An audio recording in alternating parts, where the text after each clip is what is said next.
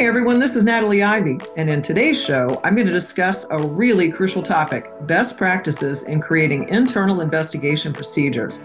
Specifically, I'm going to get into why investigation procedures are necessary, and this is an episode that is a must attend for those of you who work in the public sector. Welcome to the HR Investigations Podcast, exploring the issues, challenges, strategies, and solutions.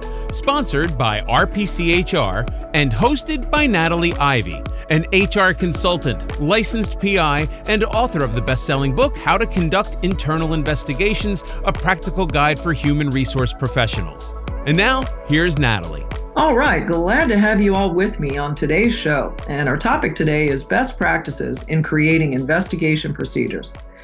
Now, over the years, as I've worked as an HR consultant and private investigator, I've worked with a lot of different organizations and really across numerous industry sectors. And the one thing that I can tell you I've recognized is that everyone really does handle investigations a little bit differently, but there are also some really strong similarities from one organization to the other, in that the ones that do have a really good investigative procedure manual, what do you think is different about those organizations than those who don't? Okay. Well, one big thing I can tell you is that the organizations that have really strong procedures, they certainly minimize the expensive cost of litigation. Why? Because they've really closed a lot of process gaps in handling employee complaints. Well, what happens in organizations that don't have really sound procedures and stuff slips through the cracks? Well, those are the organizations that employees feel like, wow, nobody here really has a clue on how to deal with me. So guess what? They walk right out the door and they visit with the EEOC. So for those of you who aren't familiar with that, that is called the Equal Employment Opportunity Commission. And they are a large agency, been around since the early 1960s in the US. And it is their job to investigate allegations where an employee states their civil rights have been violated, such as if they are a victim of sexual harassment, or if they state that they're being treated unfairly, perhaps being discriminated against because of pregnancy or disability or another protected characteristic. All right, so organizations that have internal investigation procedures, dedicated staff members who handle investigations, implemented some technology to create some consistency, right? Those are organizations that are definitely closing the gap on their risk and on their risk exposure.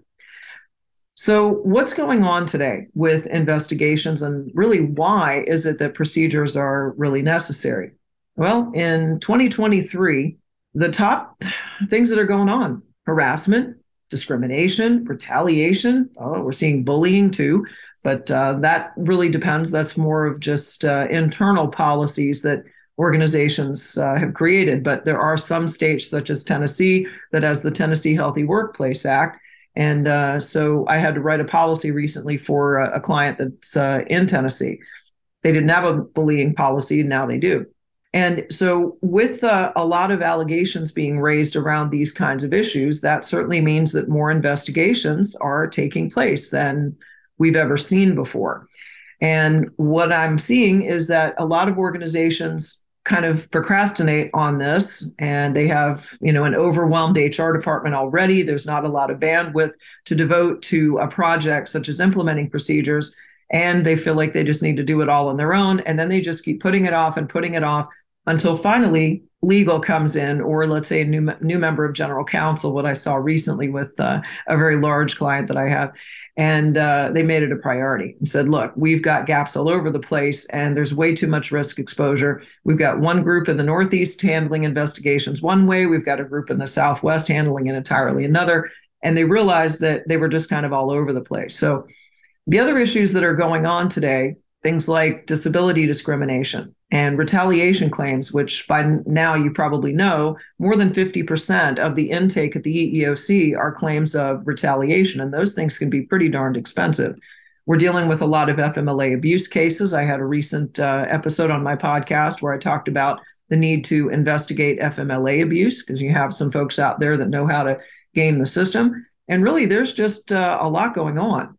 And then you have just your regular employee relations issues where they come to HR and they're concerned about their manager or how their manager speaks to them, or they will allege hostile work environment, when a lot of times when we really look into it, they use those buzzwords and it's maybe a performance discussion that they just didn't like. But nevertheless, there's a lot of investigations that are happening today.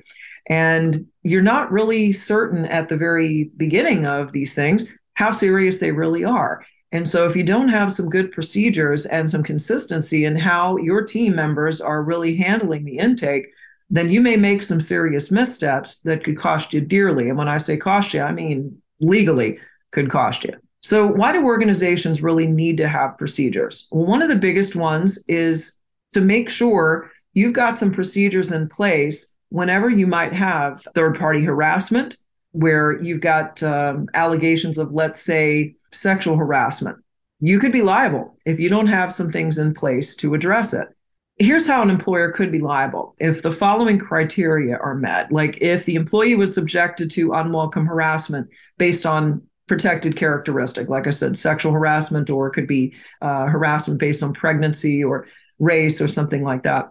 If the harassment adversely affected the terms and conditions or privileges of employment, like created a hostile environment, and then if the employer knew or should have known of the harassment and then failed to take really prompt and remedial action. So here, the duty to take that timely and appropriate action, that's triggered only when the employer knows about it, like when someone's complained, or there is what's called constructive knowledge of the harassment. And constructive knowledge could be implied if the harassment was pervasive and repetitive, or where maybe a supervisor knows of that conduct. And remember, supervisors and managers are considered to be agents of the employer under the law. So anything a supervisor knows, then the employer automatically knows, whether or not the supervisor reports the incident. So to avoid the liability, employers really have to respond to employee complaints, conducting a timely and a thorough investigation of the event. And if harassment has occurred, as an example, then you better take some steps to stop the problem and keep it from happening again. In other words, apply a remedy, and that remedy needs to be effective. And the organization better exercise reasonable care to make sure that that remedy has been effective. All right. So I'll tell you, the courts have really kind of defined your obligations there, and you've got to have something in place. Now, what are some current trends in investigation procedures and some best practices that I see organizations doing? Well, a big one is shifting to a more centralized investigative model, creating standardization in processes. Well, that also does something else. It's minimizing investigator bias. Why? We're pulling the task of investigating absolutely everything away from the HR generalists or HR business partners, because they get so involved in the day-to-day with their leadership teams and the business units or divisions that they support, that a lot of times what happens, it can cloud their judgment. When an employee comes forward making an allegation, let's say against the supervisor, well, there's a pretty cozy relationship between the business partner and that leadership group, generally speaking. Now, not all, but what I find is pretty prevalent in most organizations. So the trend is moving the investigative stuff away from those partners that are really working day in and day out on things like overtime or payroll or FMLA paperwork or performance management stuff, and creating centralized employee relations or HR teams that all they do is take a case, investigate it, complete the case, deliver findings, and then move on to work another case. They develop some standardization in the way that they conduct their business, and they also are not working day in and day out with the particular business unit. So they're a little farther removed, if you will, from the internal politics. So that's definitely a big one. The other thing that's also shifting is moving to technology platforms, being able to manage investigations in one centralized case file, tracking issues, being able to generate analytics, and also in implementing things like case management solutions. Now, I use a solution called HR Acuity. I've been using that for a number of years, and that works very well for my work as an external PI. And I have several clients that have been using that software successfully for many years. The other thing that also I see is educating the management teams. It's a huge one.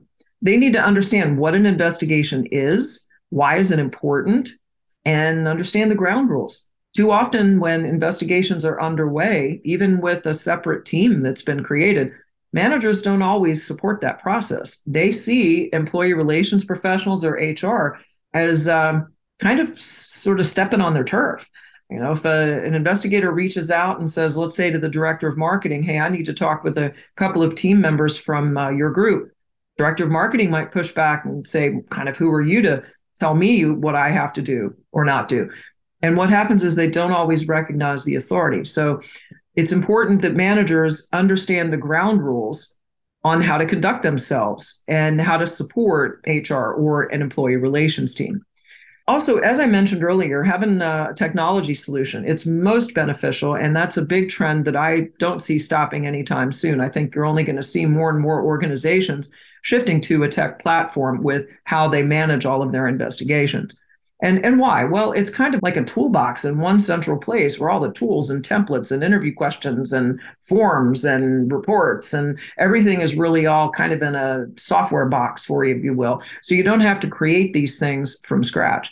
And the benefit that I see uniquely for those of you in the public sector, maybe county government, city government, that sort of thing, state government maybe, is honestly business continuity.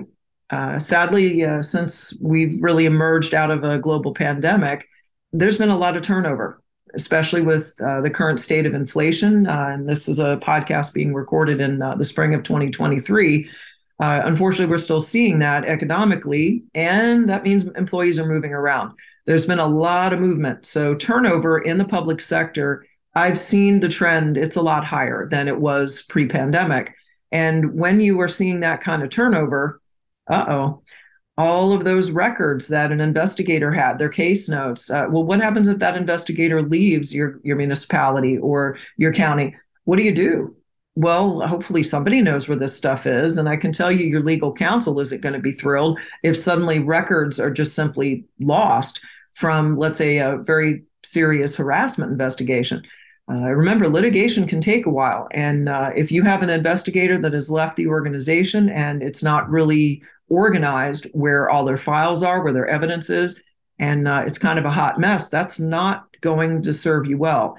Additionally, some best practices in creating investigation procedures really involve creating workflows, certainly templates and investigation policies, and implementing training. I do a lot of that. I mean, I know those of you who are really avid listeners of my podcast, you know that I've been an educator in this space for a very long time in HR, and I teach investigations training virtually as well as a lot of times on site for organizations. If this is something that you need some help with, you know where to find me. You can just reach out to me, Natalie at rpchr.com. And certainly happy to consult with you and work with your organization if you need some help around that. Now, in summary, I just want to recommend to you, make it a priority in your organization. Assess what's going on with your current procedures and how you handle cases, identify gaps, and then start in really implementing some things. You've got to put in some investigation procedures, get some standardization and some consistency, and then also make sure that you've got a team that is trained and they know what in the heck they're doing when it comes to investigating. All right, well, that is it for today's episode. I hope this has been helpful to you, and I look forward to having you join me again on the HR Investigations Podcast. Have a great one. Thanks for joining us today on the HR Investigations Podcast. Be sure to subscribe, like, and share the show with any colleagues who will benefit from our strategies and solutions. For free bonus resources, simply visit hr-investigations.com. And remember, if you'd like some help with improving your investigative skills, or if your organization is in need of an external investigator to help with a case, please get in touch with us. Thanks for listening, and we'll see you in the next episode.